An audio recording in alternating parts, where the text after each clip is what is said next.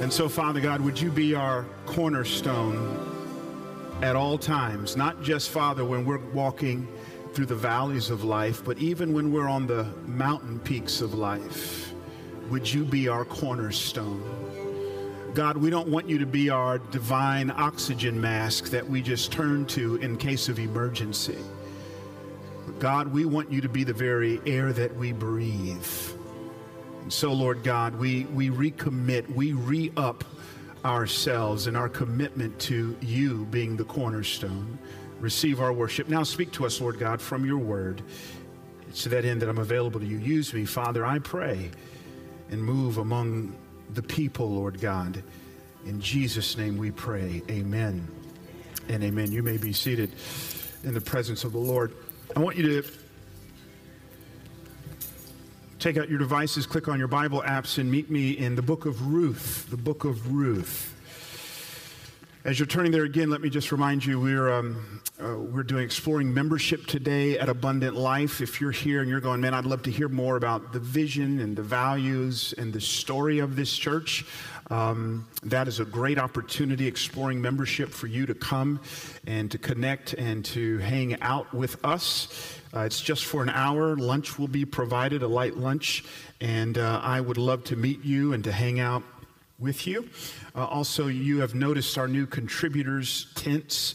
That comes from one of our values. We want to take people from consuming to contributing. And so when we call them our contributor stations, it is an opportunity for you to explore how you can connect. And so I want to encourage all of us who call Abundant Life home that you would just jump in there and serve. In fact, I was just even looking at Alyssa early this morning. She is helping out with communion.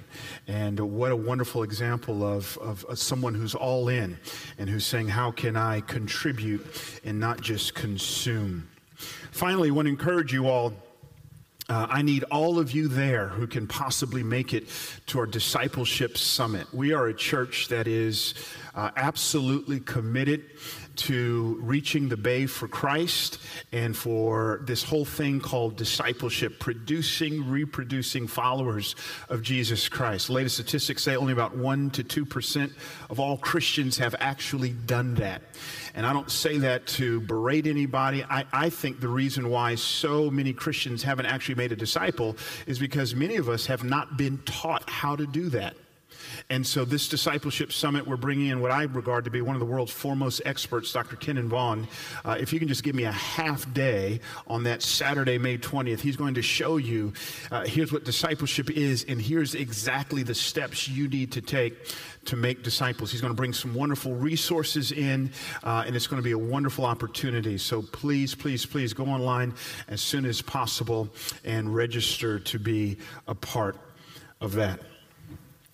Well, we've been in a series on dating, and we have just been exploring this whole idea of what it looks like to actually date in a way that glorifies God. We spent 3 weeks in the book of Genesis chapter 24, looking at the courtship between Isaac and Rebekah.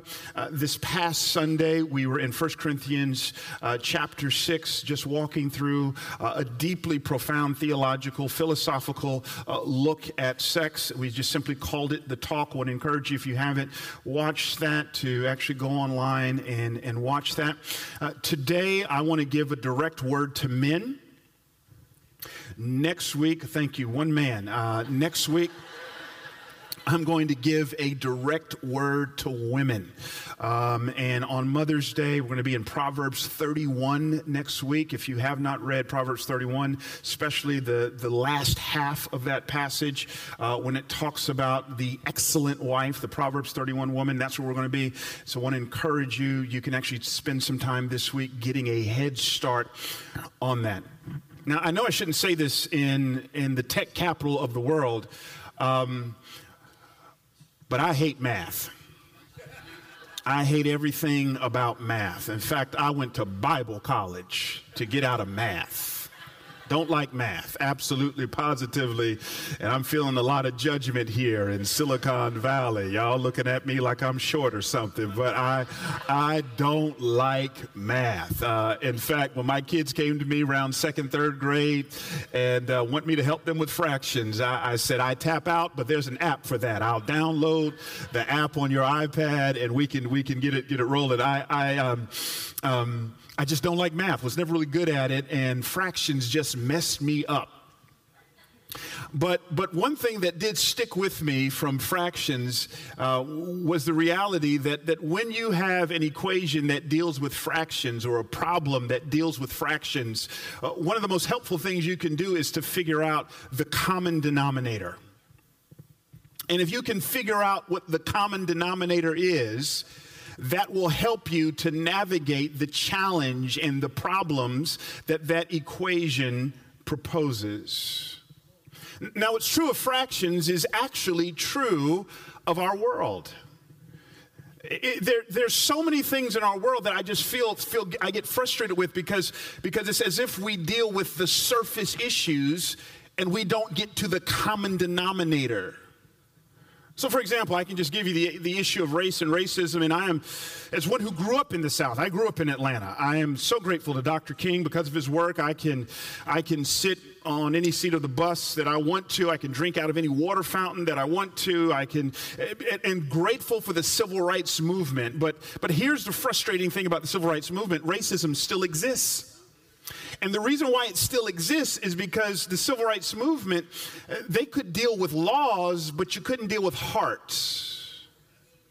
Which, by the way, is why you have to have church. Because church is one of God's primary vehicles and vessels for getting to the heart. That's why your hope shouldn't ultimately be in the White House. It should be in God's house.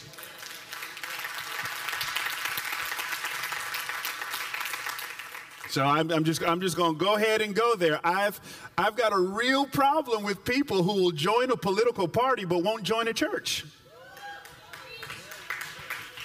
Yeah, I got about 7 golf claps on that. Any person who will join a political party but won't join a church, what you're saying is my hope is in government.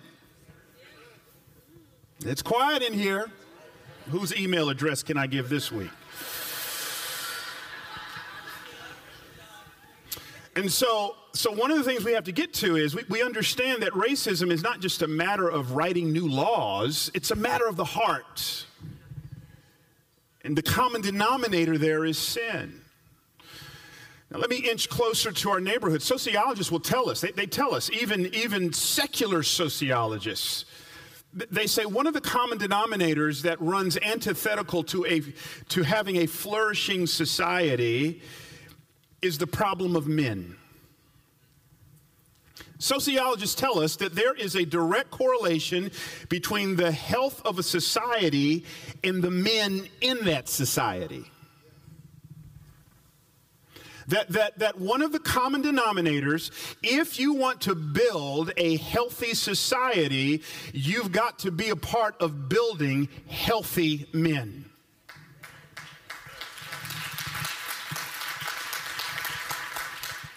Statistics are clear. And I'm just going to give them to you again. You know these already. Here's what happens to a society that has been overrun with the pandemic of broken men who are now abandoning their responsibility to the home and are leaving generations of fatherless kids. Look at the screen with me. 63% of youth suicides come from fatherless homes. 85% of all children with behavioral disorders come from fatherless homes. 71% of high school dropouts come from fatherless homes. 70% of juveniles in state-operated institutions come from fatherless homes. Children simply do better educationally when there's a man in the home. I love this.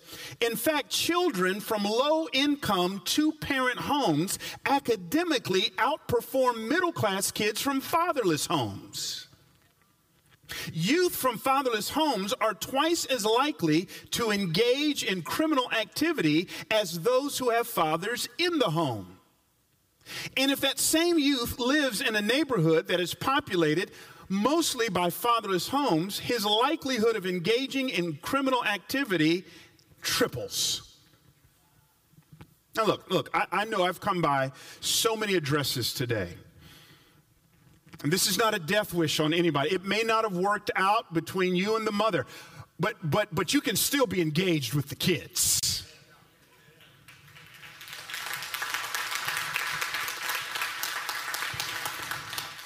I love Michelle Alexander. Many of you have read her award-winning book, The New Jim Crow. If you haven't read it, I commend it to you. She's tackling this issue of mass incarceration, and there's a lot of finger pointing and what's happening here in the state of California and nationally with the 3 strikes rule and how unfair that was and how it kind of targeted people of color. I get that. I understand that. That ain't dealing with the common denominator. Actually, what these statistics say is if you want to tackle mass incarceration, you need to be like Michael Jackson and take a look at the man in the mirror and start with yourself, not with a government program.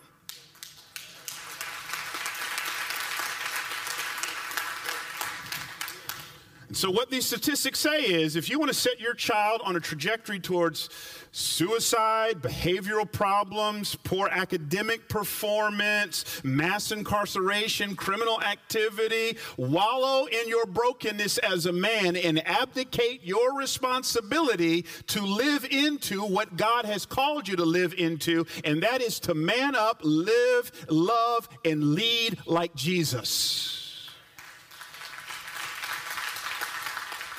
So one of my commitments when I came to Abundant Life is, on my short list, one of the things I want to do is I just want to build a culture that builds men. That's why we do the men's huddle. That's why we're going to offer a whole lot of other events and programs. We want to build men, build men, build men, build men, build men. And yes, we're doing stuff towards women, but I am intentionally going to be a little bit biased towards that because I believe that if at the end of my tenure we can give back a culture of Jesus-loving, Jesus-living, Jesus-leading men, then the Bay will be exponentially made better because the men are better.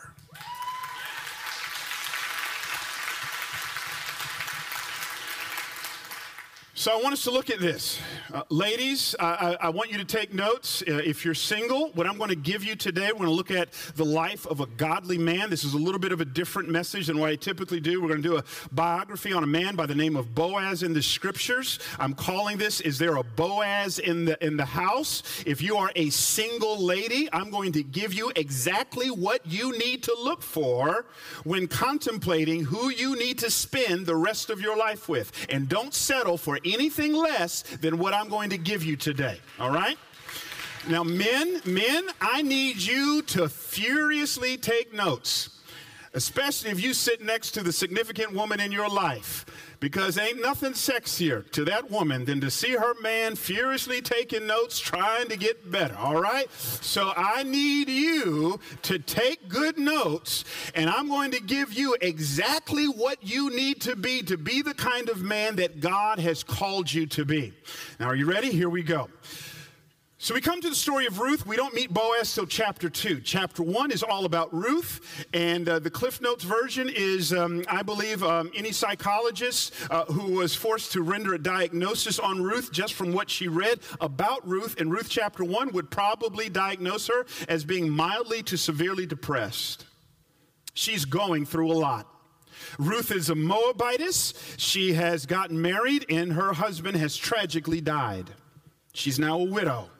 Not only is she a widow, but she does not have any children, which in that society was a huge social stigma. Women who were widowed or left by their husbands, and especially if they didn't have any kids as well, a lot of times the only recourse in antiquity for those kind of women as it relates to how to put food on the table is most of them turned to prostitution. Whenever you see a prostitute in the Bible, it is beyond fair for you to guess that this person was probably married at one time, the husband left or died, and now this woman has been placed in an extreme position of vulnerability.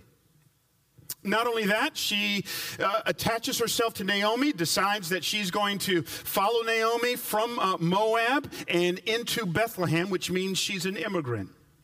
Not only that, she's poor. She doesn't know how she's going to put food on her table. In fact, when we meet her in chapter 2, we know she's poor because she's doing the work of poor people back then, which is gleaning in another man's field. She's a widow. She's barren. She's grieving. She's weeping, the text says. She's an immigrant. She's poor. And yet she will end up encountering a man by the name of Boaz. She will end up married to Boaz. And when Boaz enters into covenant with her, here's what's happening. He is inheriting a woman who's been nicked up and scuffed by life. There's many things that are wonderful about Ruth. In fact, we'll see it in just a few moments. In chapter 3, verse 11, she's called a worthy woman. But even though she's a worthy woman, she's been through a lot. And Boaz inherits all of that. The good parts and the not so good parts. The triumphs and the tragedies. See, when you enter into a relationship with someone, you inherit someone's story.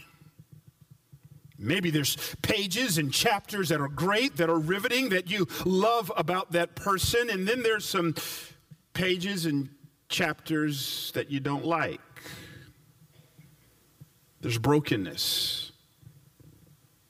That's all of us. It always kills me when I sit down and talk to young men, young millennials especially. They'll sit in my office or we'll be hanging out and eating lunch somewhere, and they'll start talking about the woman they want to marry, and I'm always like, brother, you've got some aspirations. This is a little bit of embellishment, but the way they come across like, yeah, man, I'm going to marry this woman, and she's going to be this big-time professional out in the marketplace making all this money, and she'll rush home every day right before me, get home about 5:30, 6 o'clock, have my dinner ready for me every single day, and she'll have this wonderful meal that is cooked, and then, we'll sit down together, and we'll watch ESPN Sports Center after that while she's doing her Beth Moore Bible study at 2 o'clock in the morning. Her breath smells like roses. She gets up at 4:45 to make it to the gym at 5, works out an hour, rushes home to make sure I've got my scrambled eggs just the way I like it. Then she rushes off to work only to come back home later on that day and do it all over again. Now, I'm not saying that woman ain't out there, but good luck with that. Any ladies got my back on that one? There was a song, some of us can remember it. Some of us chocolate people can remember it back in the 80s. Karen White sang, "I'm not your superwoman." Truth of the matter is, men, you need to stop looking for your woman in the fiction section of the bookstore. The reality is she's going to come from the nonfiction section. She ain't a fairy tale. She's got a real story. There's pages and chapters of it that you like. In fact, you love the cover.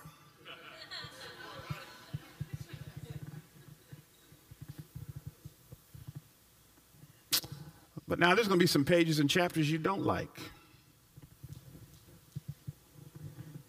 Because she's not a fairy tale. She's got a real story. This is what happens to Boaz. These are real people,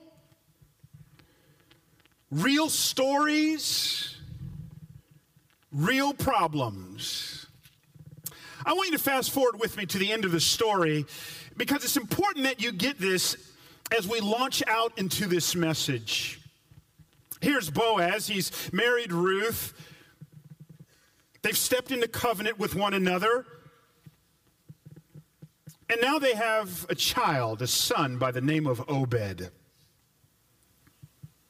Naomi is holding Obed. Naomi is Ruth's mother-in-law. And these ladies say to her in Ruth chapter 4, verses 14 to 15, don't miss it. They say to her, "Blessed be the Lord who has not left you this day without a redeemer," speaking of Boaz. "And may his name be renowned in Israel." Now this phrase. "And he," speaking of Boaz, "shall be to you," underline it, "a restorer of life." That's what the Boaz man looks like. No, the Boaz man ain't God. There's one God, and he's alive and well. The Boaz man is not the woman's savior. But here is Ruth. When we meet her, she's depressed and depleted. When we meet her, she's on the precipice of despondency. She's broken. She's grieving. She's weeping. But at the end of the story, her life's been restored. That's what the Boaz man does. He's a restorer of life. Ladies, don't you ever forget, one of the fundamental differences between a boy and a man is boys take, men give. Boys take, men give. Here's the deal. Ruth is able to say that my life is infinitely times better than what it was pre-Boaz. So my life was horrible before I met him, but now my life is infinitely times better since meeting him. He has taken my life to another level. I'm a better woman, not just because I follow God, but because I follow God's gift to me, seen in my husband, Boaz. One of the most tragic things my wife could ever say is if we were out to eat with you and you were to say, "Has your life gotten better since being married some 18 years to Pastor Brian?" If she were to even stop and be like, "Let me think about that."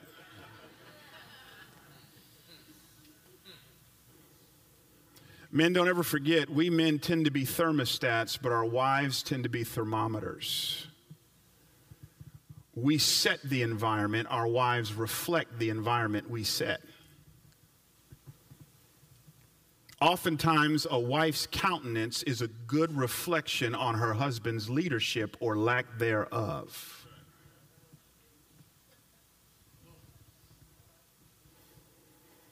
And what a Boaz does is he restores life. He gives life. He restores life. He gives life. The Boaz man, when you meet him, when that meeting is over and that conversation's over and he's getting back into his car to leave, you've always got this feeling, I wish I'd had more time with him. I wish I could hang out more with him because he gives life. He gives life. He gives life. That's what a Boaz man does. And I've just got to beg the question, is there a Boaz in the house?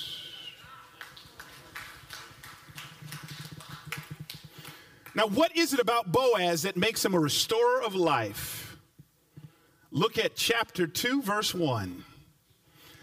The first time we meet this brother, the first thing that is said about him, look at it with me.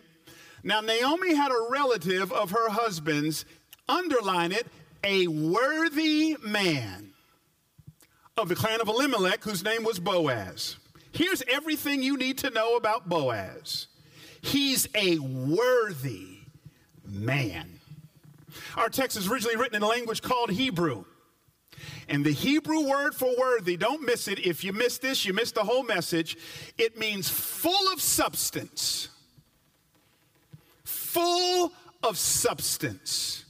Now on one hand, we can say of Boaz for sure that this idea of substance is comprehensive. That there is a dimension with Boaz that it's financial. We're going to see in just a few moments, Boaz is extremely wealthy. But that is to miss the point. When it essentially calls Boaz a worthy man, it is not so much financial as much as it is his character. So that when we say that Boaz is full of substance, we are saying that this man is a man chock full of character. Now, if you get nothing else I say, get this. I've had this message on repeat with my boys, and I'm praying it gets through. Your reputation is who people think you are. Your character is who you actually are. Take care of character, and your reputation will fall in place. But be consumed with reputation and neglect character, you'll be found out as a hypocrite. I'm going too fast. Your reputation is who people think you are. Your character is who you actually are. Your character is who you are when no one's watching. Take care of character and your reputation will fall in place.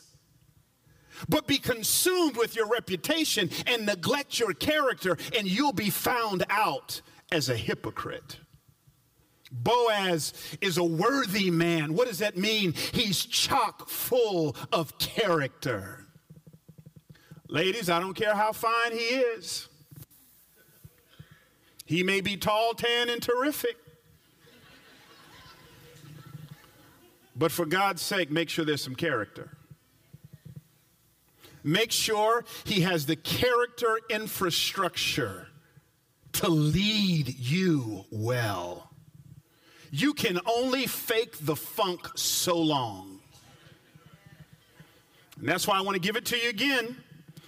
I'm always asked, how long should I date? Date long enough to catch a whiff of the character. He's a worthy man. Now watch this. Chapter 2, verse 1 says, Boaz is a worthy man. Now look with me at chapter 3, verse 11. Boaz is talking to Ruth. Look at what he says about Ruth in chapter 3, verse 11. And now, my daughter, do not fear. I will do for you all that you ask, for all my fellow townsmen know, watch it now, that you are a worthy woman. So here we have a worthy man who ends up marrying a worthy woman. Don't miss it. You tend to attract who you are. You tend to attract who you are. Righteousness attracts righteousness. And as the young folks say, ratchetness attracts ratchetness.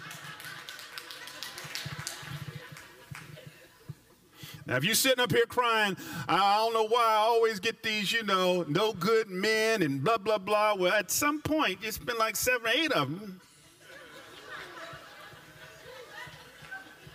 I got to find somebody's email to run y'all to. At what point do you go, well, maybe it's me? You can't dress like a Jezebel and expect to get a Boaz.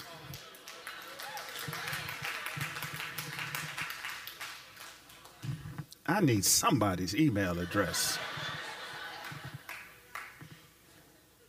If you ain't selling nothing, don't advertise.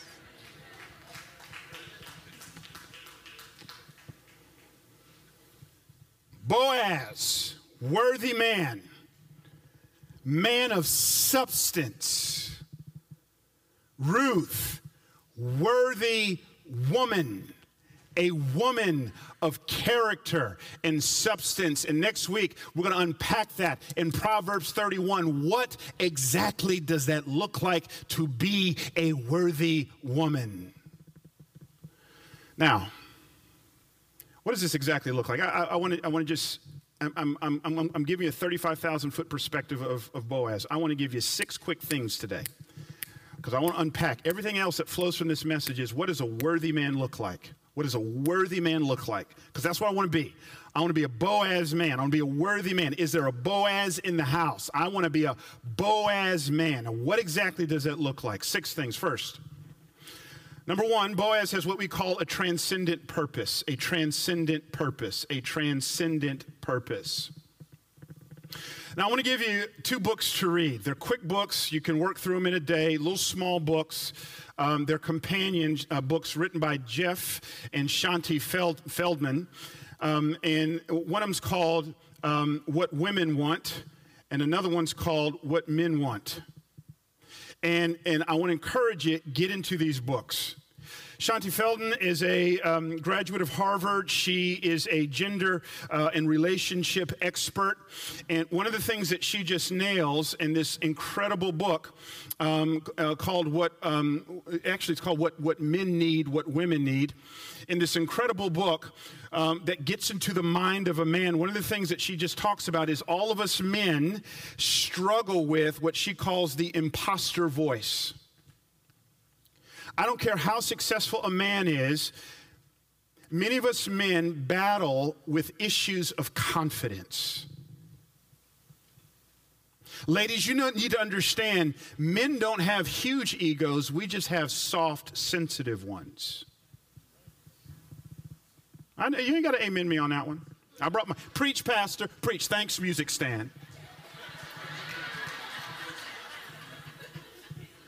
We men don't have big egos, we just have soft, sensitive ones. And there's a voice, oftentimes in most men, that is just talking in the back of our minds, saying stuff like, you're a fraud, you're going to get found out, you can't do this job, you're not competent enough. We wrestle with issues of confidence. Now, what does this have to do with the price of tea in China? One of the things that we understand about Boaz is it seems like whenever he opens his mouth, he's always talking about the Lord, and always talking about God. In fact, in just a few moments, we're going to see that he even organizes his business around God. What you understand about Boaz is to Boaz, God is the Alpha and the Omega, the beginning and the end. God is everything. Which means the biggest thing to Boaz ain't the paycheck. The biggest thing to Boaz isn't the amount of fields he has. The biggest thing to Boaz isn't the approval of other people. But the biggest thing to Boaz is God. And the way Boaz solves his confidence issues is he lets God take care of that.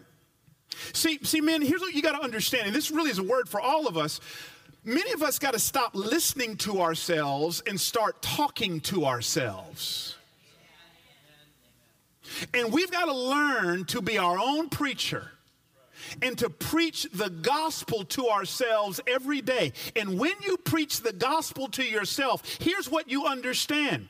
That I am saved by grace through faith, which means I didn't work my way into the kingdom. I didn't earn my way into the kingdom. I didn't perform my way into the kingdom. I'm not saved by my own competence. God sees me as is, accepts me as is, loves me as is, saves me as is, yet by his grace never leaves me as is, which means this. If God and I are okay, now I'm freed up to lead like he wants me to lead. See, here's the deal. You can't lead and be insecure at the same time.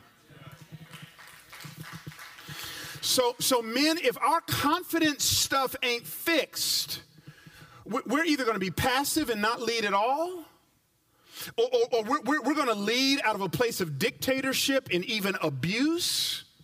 But when we're settled in who God created us to be, we can be like David, one of the greatest leaders ever in the Bible, who said, when mother and father forsake me, the Lord will take me up.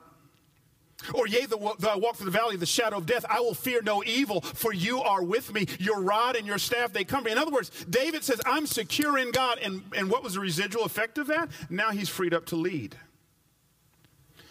So men, if you want to be a Boaz man, you have to have a transcendent purpose, something that's bigger than paychecks, bigger than what your boss thinks, bigger than your employment status, bigger than the car that you drive, bigger than the house or the apartment that you live in. You've got to be rest assured that as long as God and I are okay, now I'm free. You've got a transcendent purpose. Secondly, Boaz has what's called a North Star. A North Star. Here's Ruth. Ruth stumbles into his field. She starts gleaning from his field. And the very fact that she's gleaning from his field tells us something about Boaz. In fact, we know that Boaz is a man of the scriptures because he organizes his business around Leviticus 19, verses 9 through 10. Look at it with me. This is a scripture that Boaz read many times. God says, when you reap the harvest of your land, you shall not reap your field right up to its edge. Neither shall you gather the gleanings after your harvest. And you shall not strip your vineyard bare. Neither shall you gather the fallen grapes of your vineyard. You shall leave them for the poor and for the sojourner, which is what Ruth is. I am the Lord your God. So here's what God's saying. Boaz, I know this sounds crazy. And I know we in an agricultural community. But here's what I'm asking you to do. You got your field. Don't glean to the edges. Leave margin, which means this. Boaz, crazy business principle. I actually want you to leave some money on the table. I'm going to take care of you, Boaz. But I want you, by the way, this is God's welfare policy. Leave margin. Why? So that poor people, don't give them a handout. Give them the dignity of work. Let them come and work. God's welfare system is not a system of enablement. It is a system of empowerment. So have them glean.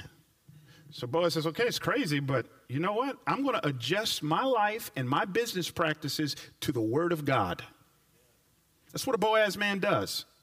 He adjusts his life, his finances, everything in his life to the word of God. I love Scrabble. Absolutely love Scrabble. I've been on a 40-day fast from television, and it's amazing when you don't watch TV how much time for family you have. And we've been playing a lot of Scrabble lately. I grew up playing Scrabble. I grew up in a pre-app age, which meant when we played Scrabble, you know how this works. In Scrabble doesn't let you make up words. And when you come across a suspicious word, it doesn't let you just debate and what do you think and take a vote. No. What we would do growing up in a pre-app world, Mama would set a big book down on the kitchen table called dictionary. And whenever we had a question, Mama says, now what does the book say? And we would go to the book and we would let the book determine how we navigated the game. That's what a Boaz man does. A Boaz man, at the end of the day, doesn't make up on his own what manhood means. The Boaz man says, what does the book say? And I'm going to let the book define what masculinity in my life looks like. I got to be careful of that analogy because it can make God out to be something you just consult in case of emergency. I think really a better analogy is the North Star. In antiquity, whenever you went on a journey, you didn't consult Siri from your chariot. But in antiquity, what you did was, the first thing you did was you said, where's the North Star? It's this fixed point in the sky, and you allowed the North Star to determine the steps and the direction that you took. You navigated every single step according to the North Star. That's the word of God. And that's what the Boaz man does. He gets in the word and he drinks from it on his own. The Boaz man is not some parrot who merely parrots what his pastor says. But he gets into the word for himself. The Boaz man is like Joshua, who says, as for me and my house, we're going to serve the Lord. The Boaz man says, we're going to sit down and have family devotions. I ain't got a degree in Greek or Hebrew, but I love the Lord, and I'm going to open up a passage and pull out some principles and lead my family. Why? Because the Boaz man sets the agenda in his house, and that agenda is the word of God being the North Star. And again, I've got to ask you, is there a Boaz in the house? Third, I don't know of a better way to say this, but the Boaz man handles his business. He handles his business. Here's Boaz. We meet him. This brother's an entrepreneur. He owns his own business, has fields, has people working for him. Again, the point is not you got to own your own business. It's not the fact that but here's the sense. When Boaz steps into Ruth's story, he's already checked off the major boxes in his life he needs to check off. See, you can't be trying to find yourself and leading a woman at the same time. You can't be trying to find yourself and leading a woman at the same time. This is real basic stuff. Go to Genesis chapters 2 and 3 sometime and read it. Before God gives Adam a wife, he gives him a mission. He's clear on that. So to you 20-somethings, here's what I want to tell you. Your season of reaping is in direct relationship to how you navigate your season of sowing. So I want to say to you right now, Get all the education you can. Go to school. Get the bachelor's degree, the master's degree, the doctorate degree if you can. Pay off debt. Move out your mama's house. In fact, put down the video game. Get rid of the video game. You're 28 years old. Be constructive in your life. Join a church. Go on a missions trip. In fact, in your 20s, get life insurance. You as thin as you ever going to be. Your metabolism is racing as fast as it will be. Your insurance premiums will be cheap, cheap, cheap, cheap, cheap. Handle your business.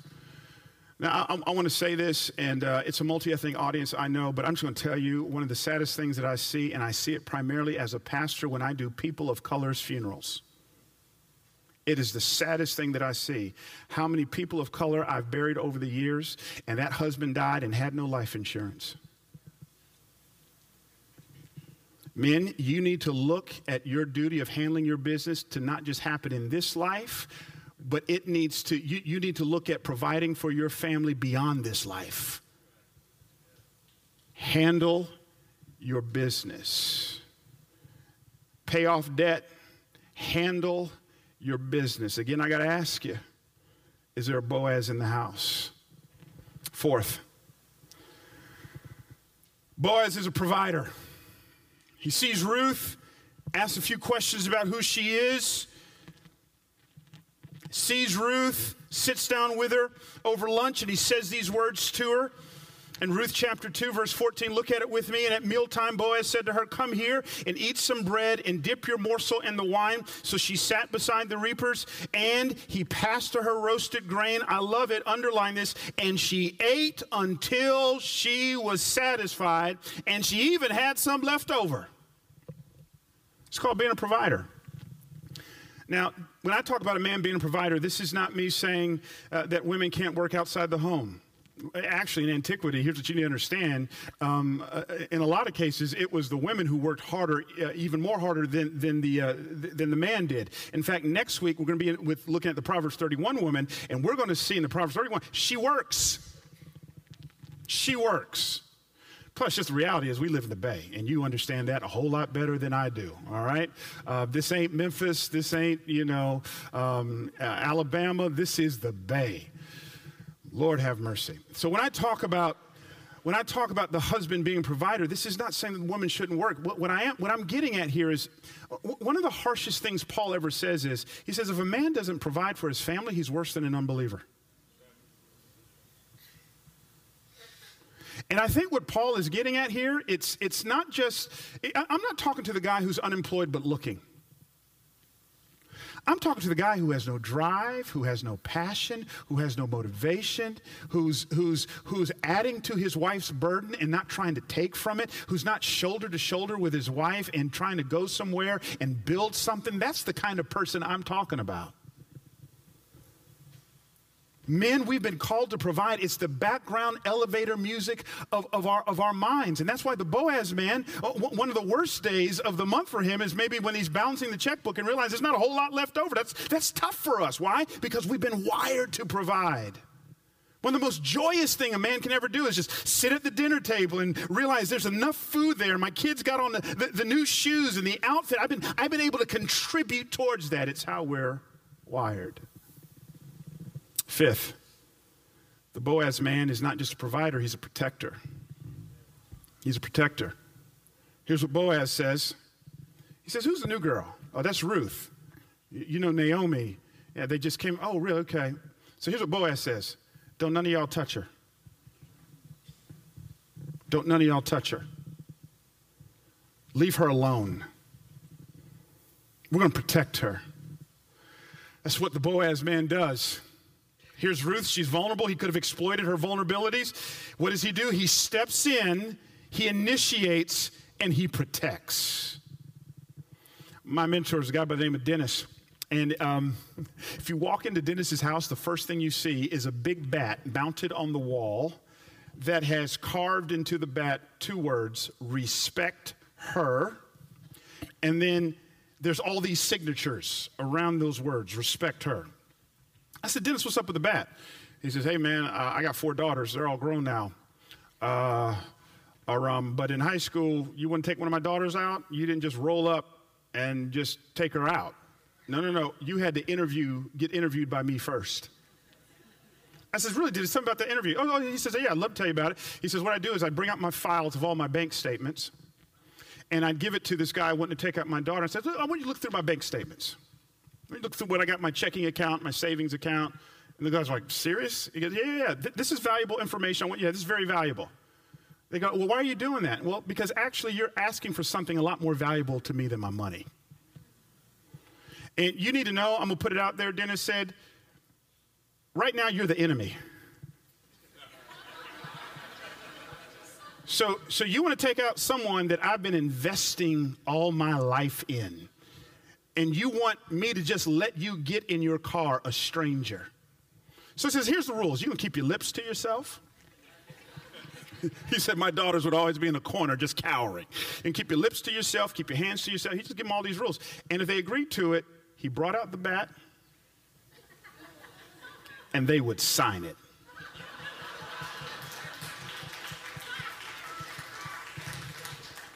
Now, that may be extreme, but hear me. It's what a man does.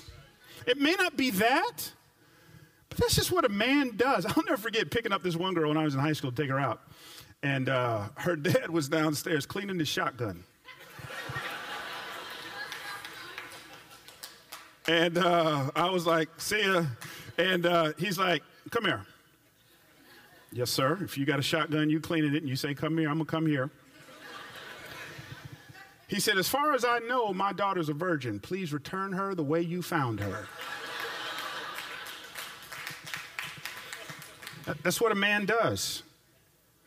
Look, I want this to be a place in which people come, and we all struggle with stuff. But let me just tell you one thing we're going to have zero tolerance for. It is a man who puts his hands on a woman. We're just not going to play with that. We don't pray about that. In fact, if I ever hear about that, I'm going to start a ministry with a bunch of 6'9", 280-pound guys. And I'm going to say, go over to so-and-so's house and lay hands and not for prayer.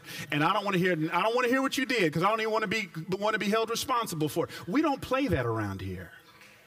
That's not what we do. The Boaz man does not exploit, he protects. And again, I got to ask you, is there a Boaz in the house? Finally,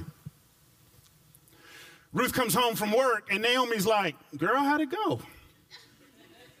It went good. Well, where'd you go, girl? Some dude named Boaz. Boaz. He's actually close to us. He could redeem us. Now, Ruth chapter 3 is the most problematic passage in all the Bible. It's the most problematic chapter in all the Bible. Why? Because it's filled with what's called sexual tension. The commentators, you can just see them turning red trying to explain Ruth chapter 3. In essence, what Naomi said, Boaz is going to drink some wine. We got to talk this guy into redeeming us. So here's what I want you to do. Put that outfit on over there. Girls, spray some of that Fendi on. All that's not in the text, but you just roll with me. I want you looking good. And at night, I want you to crawl into bed with him. Yeah, ladies, not a handbook for what you should do to get a man. Ruth does it. And notice Boaz's reaction. Chapter 3, he says in verse 12, and now it is true that I am a redeemer, yet there's a redeemer nearer than I. Remain tonight, and in the morning, if he will redeem you, good, let him do it. But if he is not willing to redeem you, then as the Lord lives, I will redeem you. Lie down until morning. So she lay at his feet until the morning, but arose before one could recognize another. And he said, let it not be known that the woman came to the threshing floor. And he said, bring the garment you are wearing and hold it out. So she held it out, and he measured out 6 measures of barley and put it on her. Then she went into the city. I love verse 18. This is Naomi talking. Wait, my daughter, until you learn how the matter turns out, for the man will not rest, but will settle the matter today. Here's what's happening. She's in this vulnerable position, and Boaz could have been like, I got all the power here. You want me to do a favor for you? Well, I'm going to need a favor in return. It's not what he does. He exercises self-control, and he actually protects her dignity. He says, I want you to go out before it's light. I don't want anybody seeing you. That's what he does. Man, let me just say this, and it's just an ugly reality we men know. The average man will go as far as a woman lets him. This is just real talk. The average man will go as far as the woman lets him. That's not Boaz behavior. That's little boy behavior. Here's what a Boaz man does. Boaz man does not wait for the woman to set the boundaries, but a Boaz man says, look, I'm attracted to you, and it's obvious you're attracted to me. So here's the deal. I want to protect your purity as well as mine. So here's the parameters. That's what a Boaz man does. That's called being a leader and not being passive. That's called initiating and acting and not reacting. So what we need is a generation of Boaz men who are just going to say, look, I know it's the first date or maybe the second date or the third date or whatever, and I just want to deal with the elephant in the room. I want some Boaz men to actually stand up and say, I'm committed to Jesus. I love him, and I've got this struggle in my life, and I'm going to do everything I can to not just protect my purity, but to protect yours. If she ain't with it, she ain't the one. So stop waiting for the girl to slap your hands. Boaz men lead. We take initiative. As the band comes and we get ready to go to communion, chapter 4, he redeems her. Most scholars say that Boaz is a type of Christ. He does for this poor immigrant woman who brings nothing to the table, what she could never do for herself. He gives her a hope and a future. That's what Christ did for us. Later on, we see Boaz and Ruth have a child, Obed. Obed will then have a son, Jesse. Jesse will then have a son named David, the second king of Israel. And in the lineage of David now comes Jesus Christ. Boaz is a type of Christ. Men, I want to shoot you straight. If you're here today and you don't know Christ as Lord and Savior, what I've just done is I've been talking crazy to you. There's no way why you would do any of this unless you take the first step every Boaz man has to take in order for this to be real, and that is the step towards Christ and inviting him in your life. Why? Because Jesus Christ, all these 6 things Jesus Christ did in spades when he was on earth. He had a transcendent purpose. He said in John chapter 17, Father, everything you gave me to do, I did. He had the scriptures as his North Star. When Satan tempted him, he kept saying, it is written, it is written, it is written. He quoted scriptures. He handled his business by dying on a cross for us. He provided for people by healing them, by giving sight to the blind. He protected the marginalized and downtrodden, and he exercised self-control. The writer of Hebrews says he was tempted in all things as we are, yet without sin. Jesus Christ was the ultimate Boaz man.